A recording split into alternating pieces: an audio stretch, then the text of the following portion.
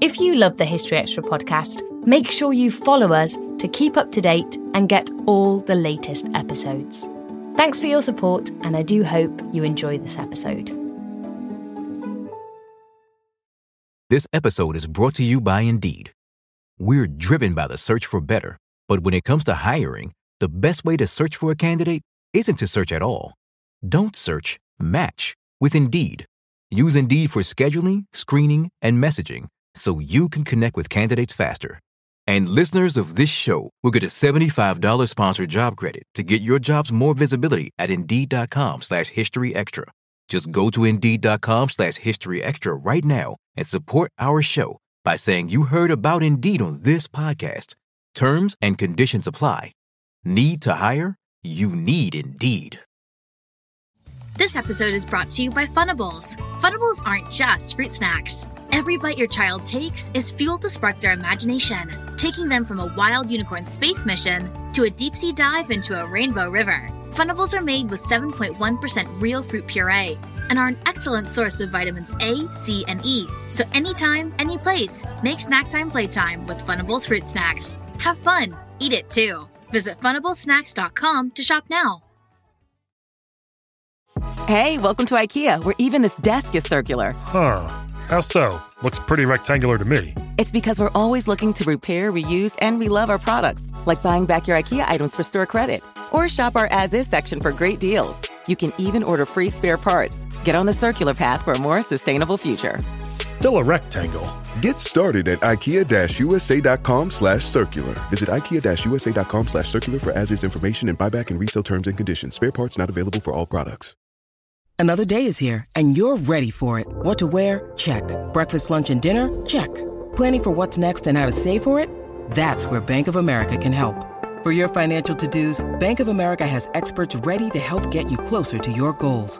Get started at one of our local financial centers or 24/7 in our mobile banking app. Find a location near you at bankofamerica.com/talktous. What would you like the power to do? Mobile banking requires downloading the app and is only available for select devices. Message and data rates may apply. Bank of America NA, member FDIC.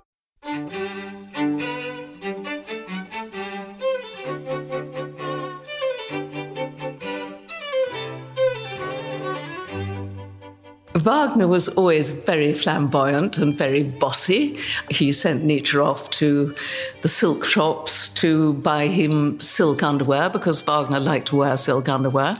And Nietzsche was very embarrassed about this, but he summoned up his courage and in he went and he bought it and he was quite pleased with himself. That was Sue Prideaux discussing Friedrich Nietzsche's relationship with Richard Wagner.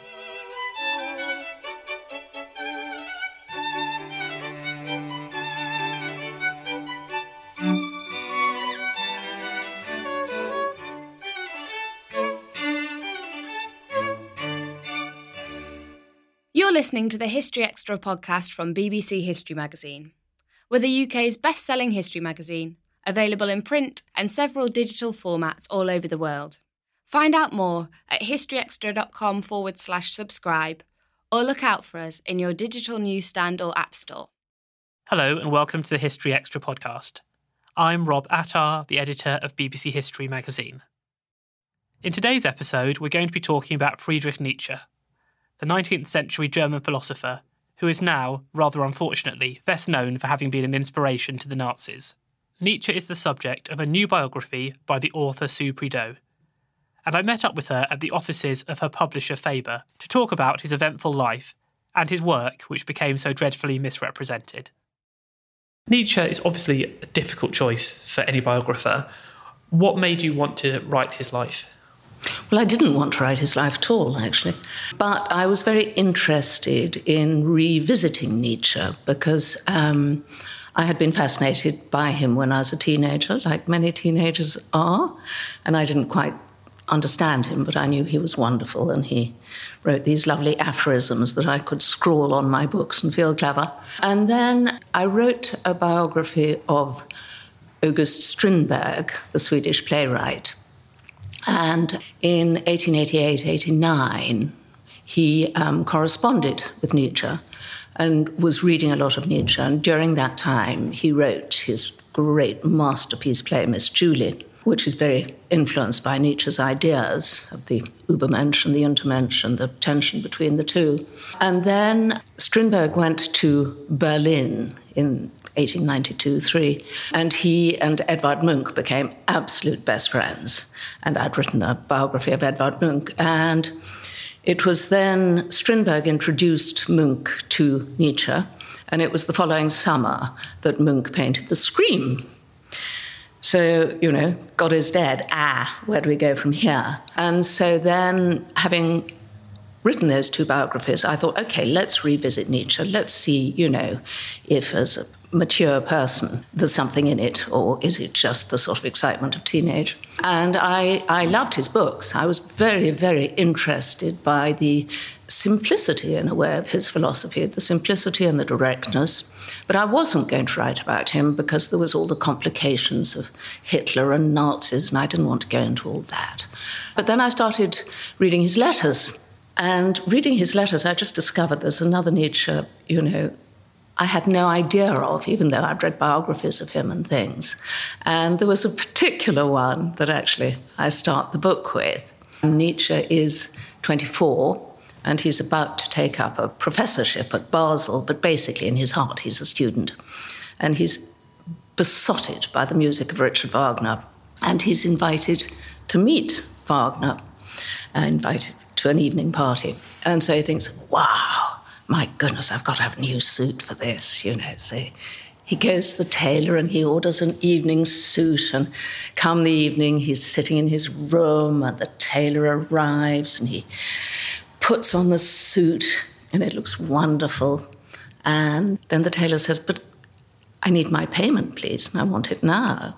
And so Nietzsche hasn't got it just then, no, my good man. Whereupon he and the tailor embark on a wrestling match over the suit. And the tailor wins. And Nietzsche writes, and there was I, an insignificant little man in my shirt tails, thinking, oh, well, my old black velvet's going to have to be good enough. And off he goes. He runs through the rainstorm, late for the party, and he and Wagner talk about Schopenhauer, and it's the start of the most important friendship in his life. The relationship with Nietzsche and Wagner is hugely important in his life and in his book. And I wonder if we could just go back a little bit before that and talk just briefly about his formative years, his childhood, and what impact some of the events that happened to him then might have had in his later life. Yeah, sure. Well, he was born in 1844, the son of a priest in a tiny, tiny, tiny little hamlet, really sort of an expanded farmyard. And his father was married to a priest's daughter, so the whole thing was religion. Nietzsche was the eldest boy, then comes Elizabeth, and then comes little Joseph. And when Nietzsche was 3, his father started exhibiting symptoms of insanity. He would go silent for long periods and just sit, and the wife would shake him and things, and eventually he'd come back. But anyway, he spent a year going insane, and he died when Nietzsche was 4. The speculation what the pastor died about, it might have been syphilis. The post-mortem reveals brain softening, liquefaction of a large part of his brain.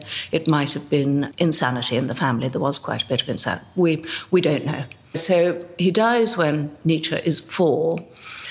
And then Nietzsche has a dream that his father's grave opens up, and he comes in his grave clothes, and he comes and he fetches little brother Joseph. And shortly after that dream, Joseph died. And although Nietzsche, eschews the supernatural, he does place great importance on this dream. He writes about it. So that's a kind of tension, a very interesting tension, really.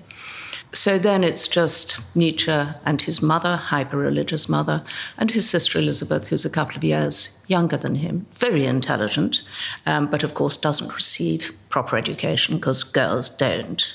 And then Nietzsche is sent to the sort of foremost school in the land, which, when you're talking about Germany, is saying something.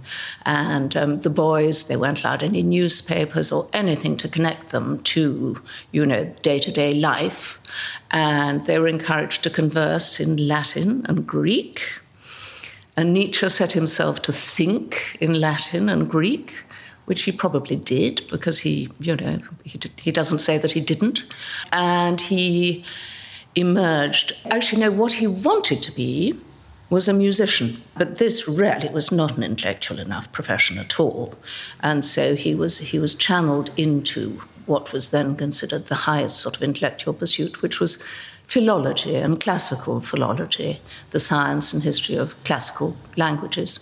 He was very good at that. But even at school, he became interested in two figures, both of whom became insane and were very interested in their insanity. One was the Empedocles from way back in the classics. He eventually jumps into Vesuvius thinking that he will emerge transfigured into a god. And then the second one is the German poet Hölderlin.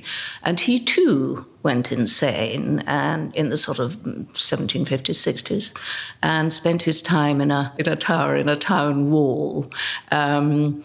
Sometimes there were wonderful bursts of poetry, sometimes there were sort of impenetrable pronouncements.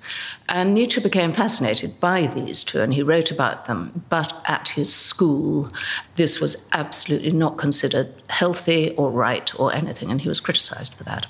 And so at what point would you say Nietzsche starts to become what we would nowadays consider to be a philosopher in his own right?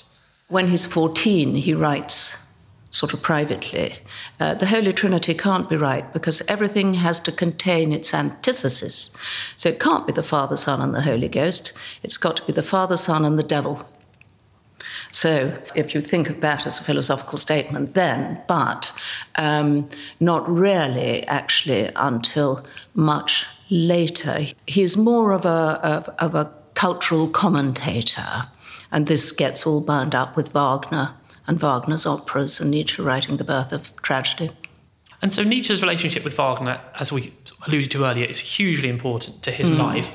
Wagner clearly was a musical giant at this time. So the admiration on that side is obvious, but what was it that made Wagner want to become close to Nietzsche, who at this time was not a heavyweight figure? No, he wasn't, but Wagner really, really was an outsider. And he had one supporter in wonderful, crazy King Ludwig of Bavaria, who was bankrolling him. But Wagner needed a respectable sort of imprimatur, and Nietzsche was a professor. So Wagner thought, well, okay, he's a professor, he can seal this off as sort of respectable. And of course, Nietzsche absolutely adored his music, so they were twin souls in that way. What was the nature of their relationship? Was it a relationship of equals, or were there tensions within it? Wagner was always very flamboyant and very bossy. I mean, he sent Nietzsche off to the silk shops to buy him silk underwear because Wagner liked to wear silk underwear. And Nietzsche was very embarrassed about this, but he summoned up his courage and in he went and he bought it and he was quite pleased with himself. And he didn't mind that because he was quite starved of intimacy at home. And so to be sent shopping by somebody was really very nice, actually. And he was given a room in Wagner's house. So, it was home, actually. But at the same time, the intellectual duels were duels of equals. In his relative youth, Nietzsche was also involved in some conflicts. And I believe they shaped his life to quite a large extent. I wonder if you could expand a bit on that. I think it was 1867 he had to do his military service, because you did, if you were German. And so he was in the cavalry, and so he had to learn to ride a horse, and he had to learn to, is it called limber, a cannon, when you push stuff down a cannon for the cannonball and so on and so forth. And he writes, again, his humour, he writes very amusingly about this. And he has to look after his cavalry horse, and it's quite a large animal, and he says, and while I'm under its tummy, grooming it, I sometimes whisper, Schopenhauer, help! But then they're taught to mount their horses at a run, and he misjudges the run, and he lands with a tremendous crash on the pommel of his saddle, and it basically, not sure it breaks his breastbone, but it certainly takes chips out of his breastbone. And it's a terrible wound, and it takes a very, very, very long time to heal. It suppurates all the time, and he's given sort of salt baths and mercury baths and so on and so forth. Anyway, eventually it heals. But then later, in 1870, when the Franco-Prussian War breaks out, Nietzsche then is a professor at Basel University. And in order to do that, he had to renounce his German citizenship for some reason, God knows why, take up Swiss citizenship. He never takes up the Swiss one, but when the Franco-Prussian War breaks out, he is no longer a German citizen, and he is horrified by war. Nevertheless, he feels that as a German, it is certainly his duty to serve his country in some way. And rather than go back into the cavalry, where I'm sure they would have had him, he volunteers as a medical orderly. And after a very, very short training period, practically not even 3 weeks, he is sent to the battlefields to look after the wounded and the dying and put them on trains to go to the next place and so on and so forth. And he sees horrifying sights and he becomes infected. He gets, what does he get? Dysentery, diphtheria. People say possibly he caught syphilis at this moment from the sort of bodily fluids of the people he was treating, but who knows? Anyway, he got jolly ill. So when does Nietzsche start to write the works for which he's now so famous? Well, The Birth of Tragedy is 1871, and that fits in between the start of his relationship with Wagner and when Wagner opens the Opera House in Bayreuth, which is the start of Nietzsche and Wagner. At the start of the split between Nietzsche and Wagner. So he writes The Birth of Tragedy, so famous now, splitting culture and civilization, really, into the Apollonian and the Dionysian. The Apollonian exemplified by, say, sculpture and architecture, reason, and so on and so forth. And the Dionysian being particularly the art of music and the art of forgetting, the art of losing self-control, the orgiastic, the communal. The Apollonian is much more individual. And Nietzsche says that only really great artworks can be produced by a balance between the two. And this is pretty shocking, really, to what is quite sort of bourgeois and Philistine Germany, to let in Dionysus and is not really approved of. And that's really the end of his career as a philologist, being taken seriously. And then you have Bayreuth opening, and Nietzsche and Wagner, on their wonderful walks through the mountains, envisaged this as a cultural rebirth, a 3-day festival, free for everybody. Everyone could come. And then Wagner rather marvelously says, then after the 3 days, the libretto and the score will be burnt, culture will be reborn, it'll be the springboard, everyone will start again. Of course they don't. And Bayreuth has cost an enormous amount to build a new opera house, and it's become terrifically fashionable. It's become like a sort of, it's what the fashionistas do, is they come to Bayreuth. And Nietzsche is horrified by this. It has nothing to do with culture. It has everything to do with continuing the pomposity, if you like, of previous culture. And so off he goes. And then he's in the wilderness a bit, but he's picked up by, and this is quite interesting, he's picked up by a woman called Malvida von Mesenberg. And she's the sort of mother figure. And she was she wasn't quite a revolutionary in the 1848, upheavals, but she was a revolutionary in her head, and she smuggled letters and she did this and that. And she worked as the tutor for Alexander Herzen.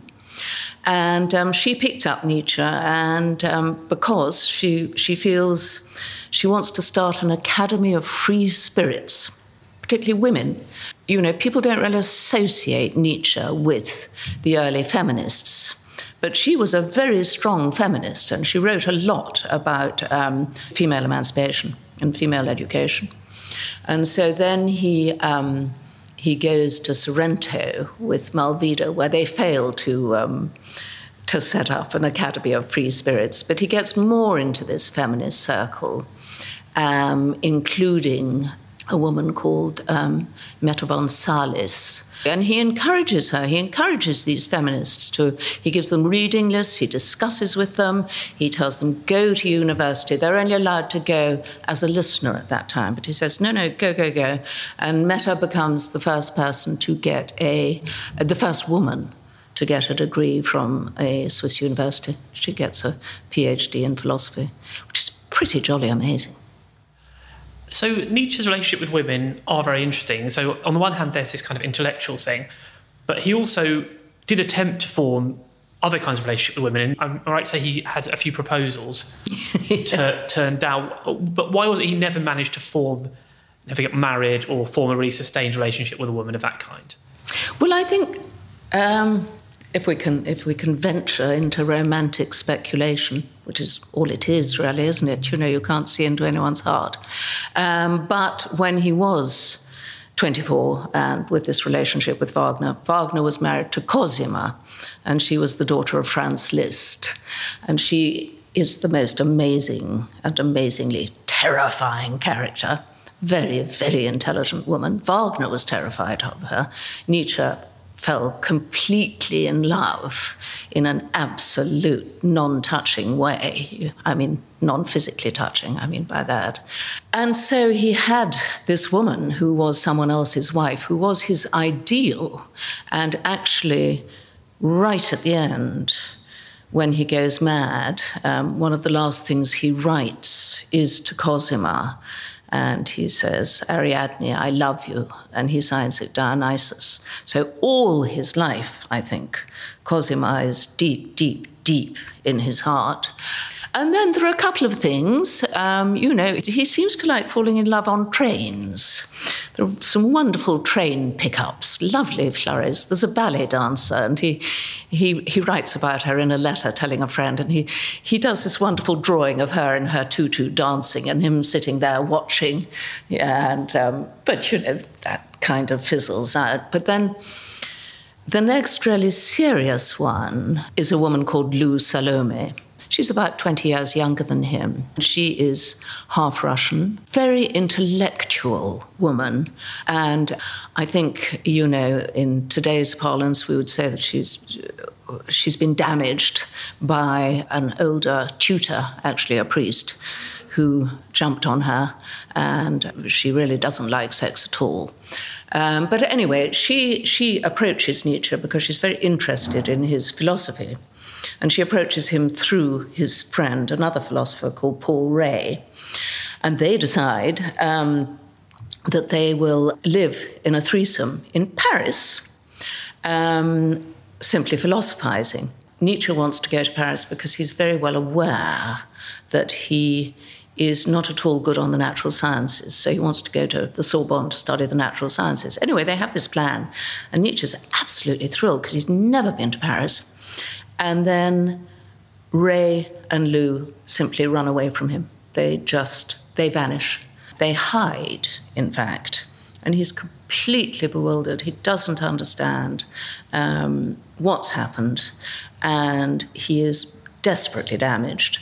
And then he writes some horrible things about women then. What he writes about women really depends where he is in his emotional life. Because one of the things that Nietzsche does say is that all philosophy is autobiographical, which was one of the sort of justifications for me writing his life. this is a history podcast, but I think it would be interesting to maybe talk about some of his most important philosophical ideas, and also, I suppose, how out of step they were with other people at the time. So what would you say were kind of his key ideas or theories? Well, I think his key, if we're talking about a historical framework, the real key, of course, is Darwin publishing. It always is at this moment, isn't it? In the 19th century. And he publishes in 1859, doesn't he? Origin of Species. And Nietzsche is still at school. And this really is the most enormous upheaval. And I find it quite interesting because Darwin takes about 20 years between visiting the Galapagos and actually publishing The Origin of Species. That's his sort of incubation period. And Nietzsche reads... Well, he doesn't read Darwin because he doesn't read English. And in fact, in Germany, it's a guy called Lange who put forward these ideas in a very popular book. And Nietzsche reads Lange.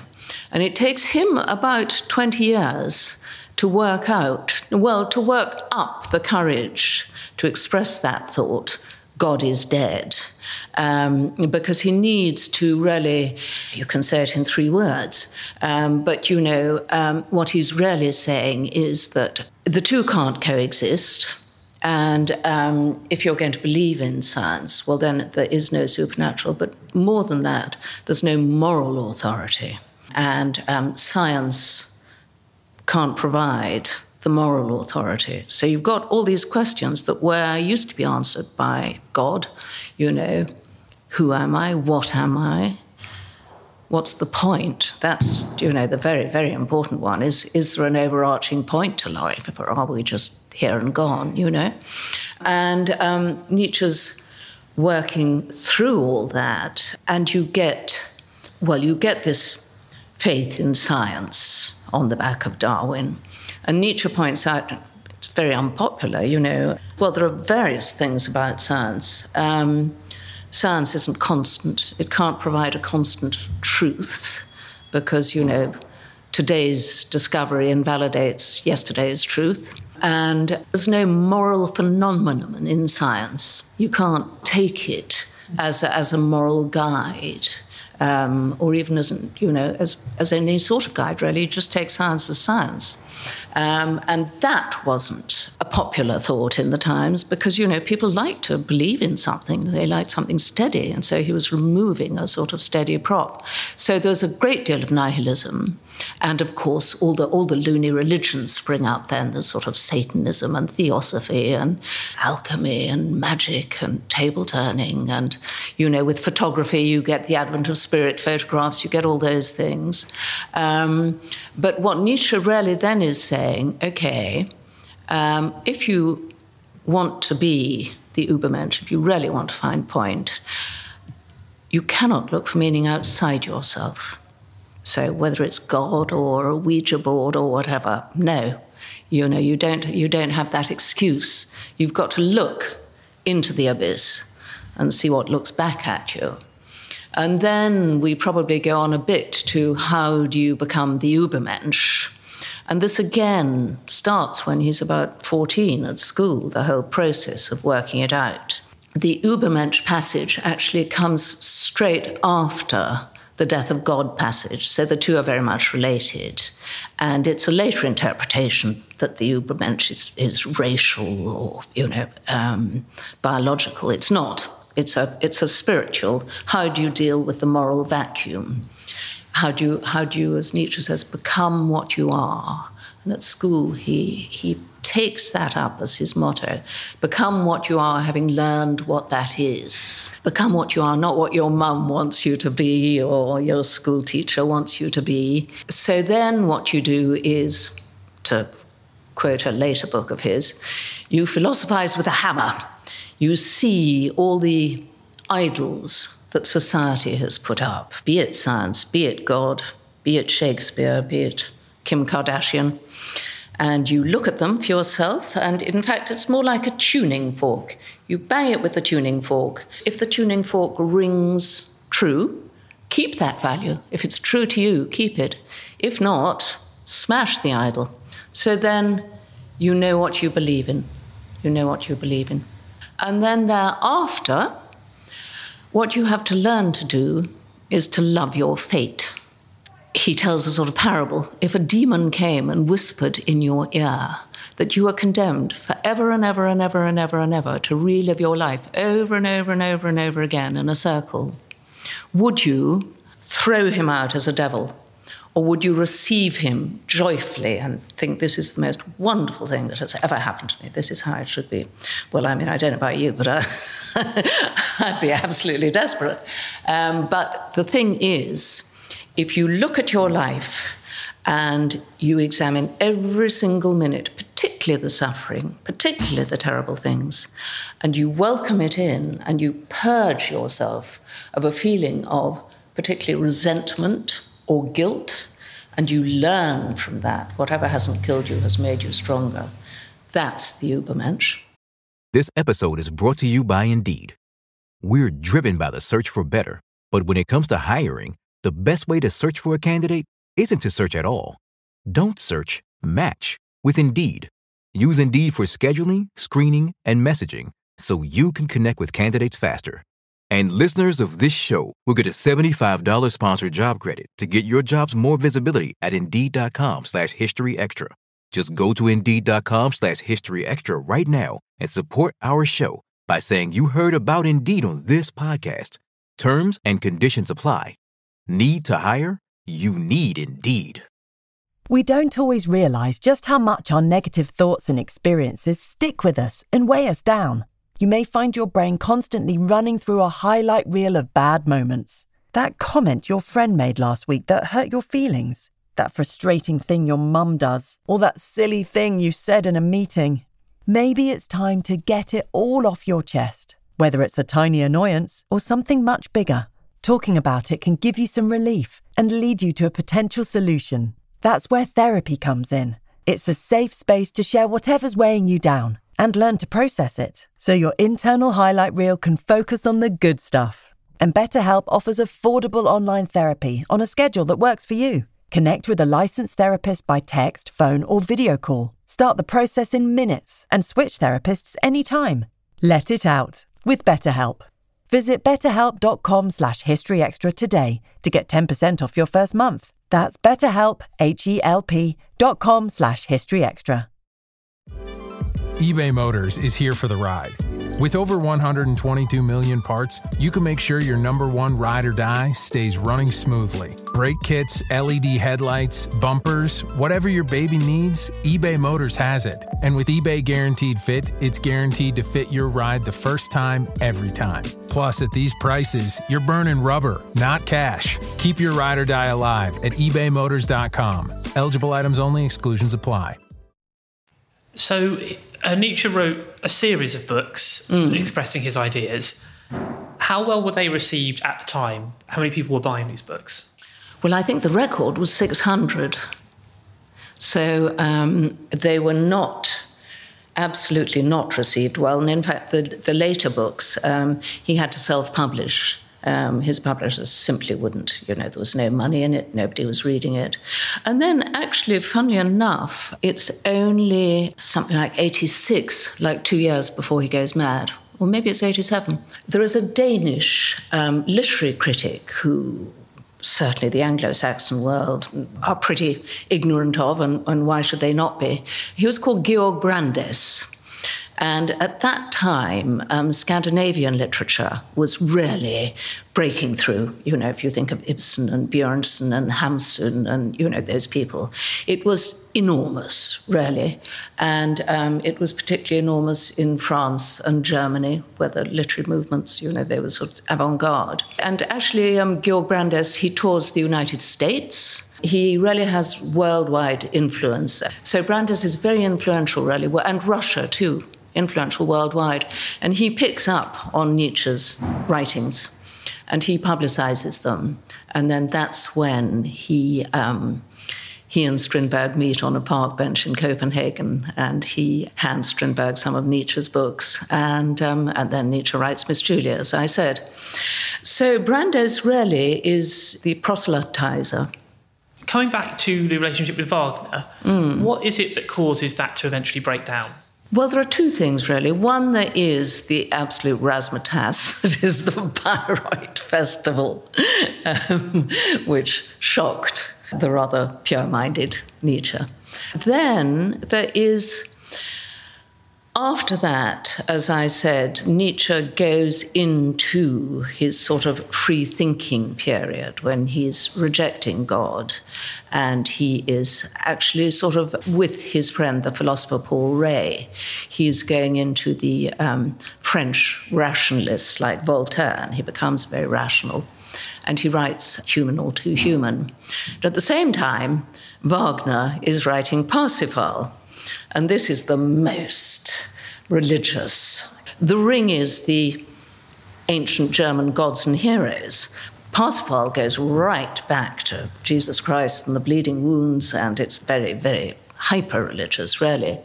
And so Wagner sends the libretto of Parsifal to Nietzsche. Nietzsche sends the manuscript of Human All Too Human to Wagner. The two of them cross in the post, which Nietzsche likens to two rapiers crossing midair. And they both dislike each other's work tremendously. So there's that. There's the intellectual disagreement. But it wouldn't have been such a breach had not Wagner written to Nietzsche's doctor, because Nietzsche had very, very poor eyesight. And Wagner was always interfering. He was always bossy. It was well meant. He was always trying to help his friends. So he writes to Nietzsche's doctor saying, look, I think the bad eyesight, it's due to too much masturbation. Please will you examine him and, send me a report and see what can be done. And, maybe you could recommend that he marries. Incredibly indiscreet letter. And worse still, he doesn't actually write it himself. He dictates it. And it's when Nietzsche discovers this letter that, there's no going back. So you referred a little earlier to Nietzsche eventually going mad. What do you think brought that on? Well, right at the start, we were talking about his father, and his father died insane, age 36. Nietzsche lives longer, actually. He lives almost 20 years longer. But we don't know with Pastor Nietzsche whether it was syphilis or whether it was family insanity.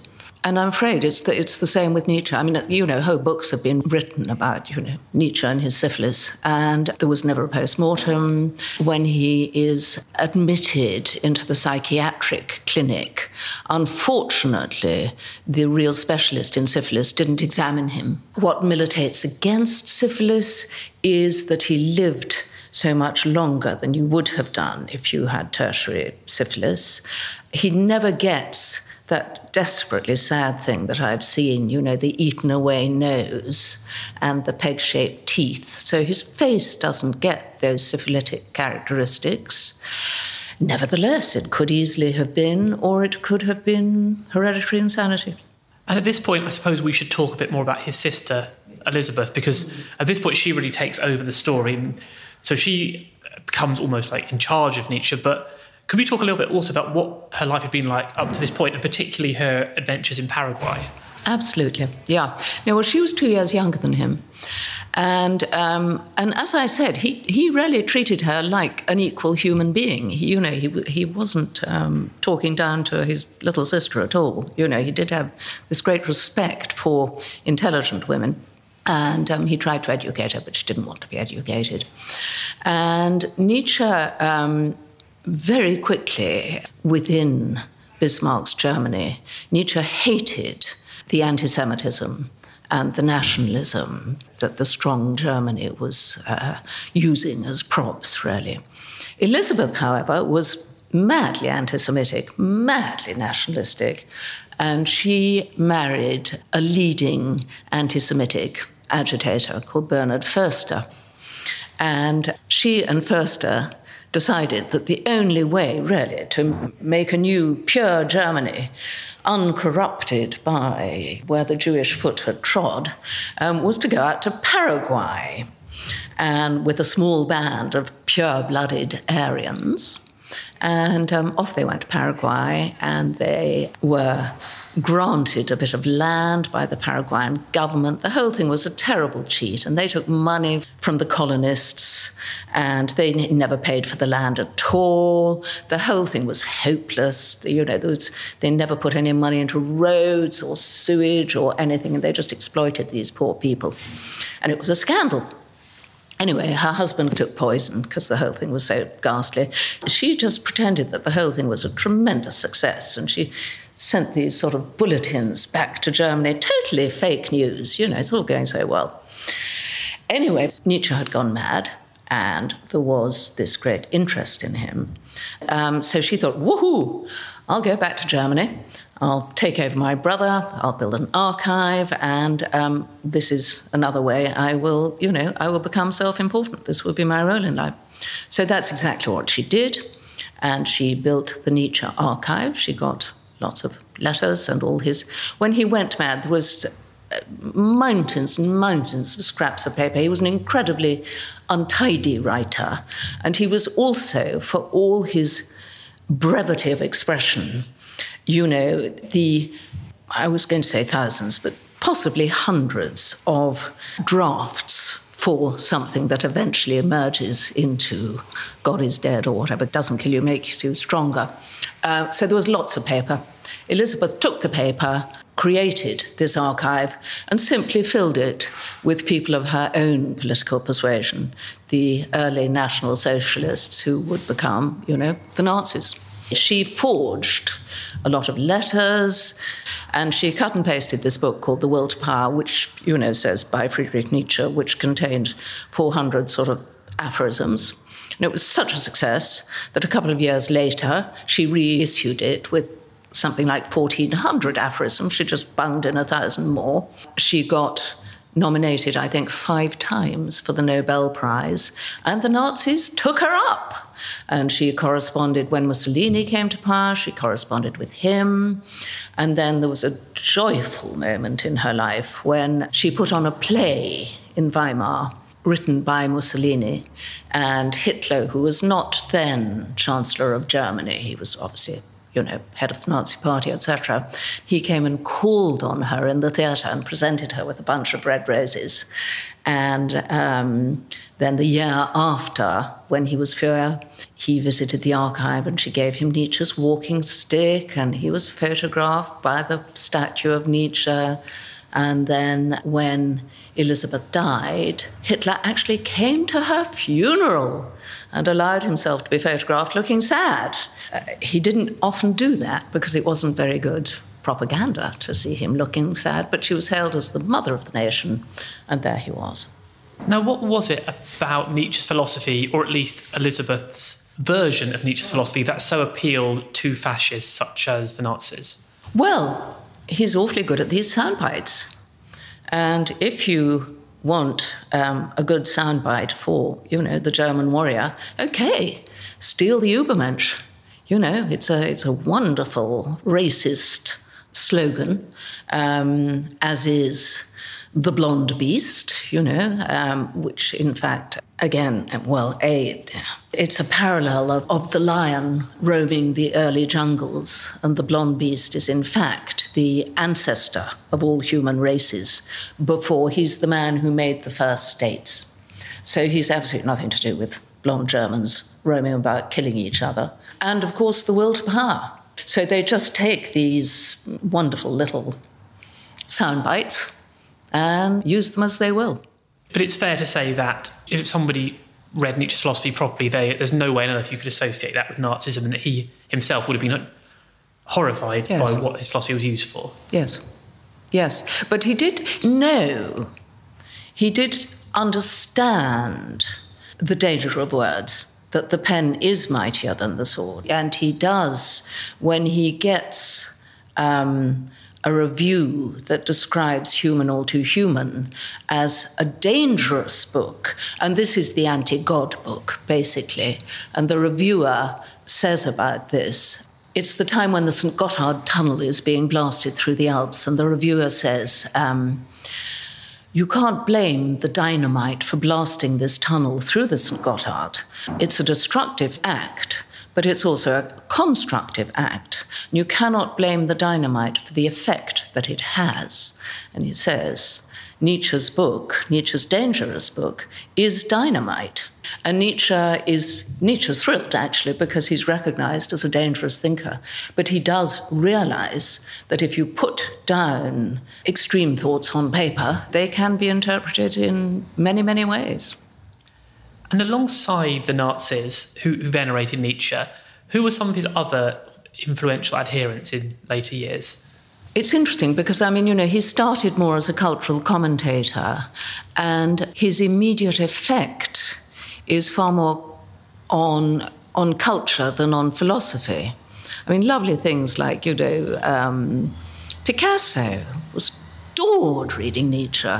And I think that Nietzsche's idea of perspectivism, there are no truths, only perspectives, well, I think that leads straight to Cubism. I'm sure that must have played a part in Picasso's thought. Then, of course, there's Edvard Munch, God is Dead, Munch paints The Scream, there's Strindberg, there's George Bernard Shaw, there are the dancers, Nijinsky and Isadora Duncan, extremely influenced by The Birth of Tragedy and his writing on Dionysianism.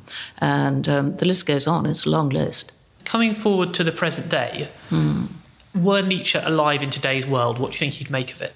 I think he would love the free thinking, because he's always one for the individual rather than the doctrine. And we are all trying to find the Übermensch in ourselves, aren't we? The age of the herd, I think, has gone. Well, people can argue with that, but I think the individual has a much freer hand these days. You don't get drummed out of the brownies if you're not one of the herd, if you don't believe, if you're not a communist or, in the church congregation, etc. So I think he would adore that freedom. I think he would not believe that Trump had been elected. I think he would not believe the phenomenon of fake news is still going on when he says, there are no truths, only perspectives. And what you've got to do is you've got to look at the perspective from which information is coming. That's what he says. And then judge it. And so that we're still here being fed this stupid propaganda seems totally ludicrous, actually, when we live in such a free world. What else would he like? He says, the Übermensch is the meaning of the earth, and the earth is the meaning of the Übermensch. And he says that we must not look outside the earth for meaning. And so, he would seriously approve of the ecological movement. And so just one last question then. So still in the present day, what do you think Nietzsche could teach people today, or how useful are Nietzsche's thoughts and ideas nowadays? Well, I'll be specific and I'll be general. One is that I think one of the problems of today is people, in America, people call them the left behinds, suffer from resentment. And Nietzsche says, you won't get anywhere as a person until you purge yourself of resentment. Two things, guilt and resentment. But if only people could go forward from feeling that their neighbours are better than them, or their neighbours have a bigger car, or whatever, if only people could think about Nietzsche and think, I want to purge resentment from my life, that's phenomenal. That would be very good. And then with that goes, of course, that wonderful thing of whatever doesn't kill you makes you stronger, and that's tied in with the resentment. But I think finally what I'd really like to leave on is Nietzsche has the most amazing faith in human potential, that anyone can become the Übermensch. Anyone can, if they look at themselves carefully enough, can actually make that of themselves, whether a man, woman, child, whatever. And I think that's just phenomenal. That was Sue Prideaux. I Am Dynamite, A Life of Friedrich Nietzsche is out now, published by Faber. And we've now come to the end of today's episode. But we will be back in a few days' time with more from the world of history. Thanks for listening to this History Extra podcast, which was produced by Jack Fletcher. Do let us know what you think about this episode by emailing podcast@historyextra.com, and we might read out your messages in future editions. Alternatively, why not keep in touch via Twitter or Facebook, where you'll find us at History Extra. For more great history content, don't forget to visit our website, historyextra.com, which is full of history articles, quizzes, image galleries and more. Plus, it's where you can download hundreds of previous episodes of this podcast.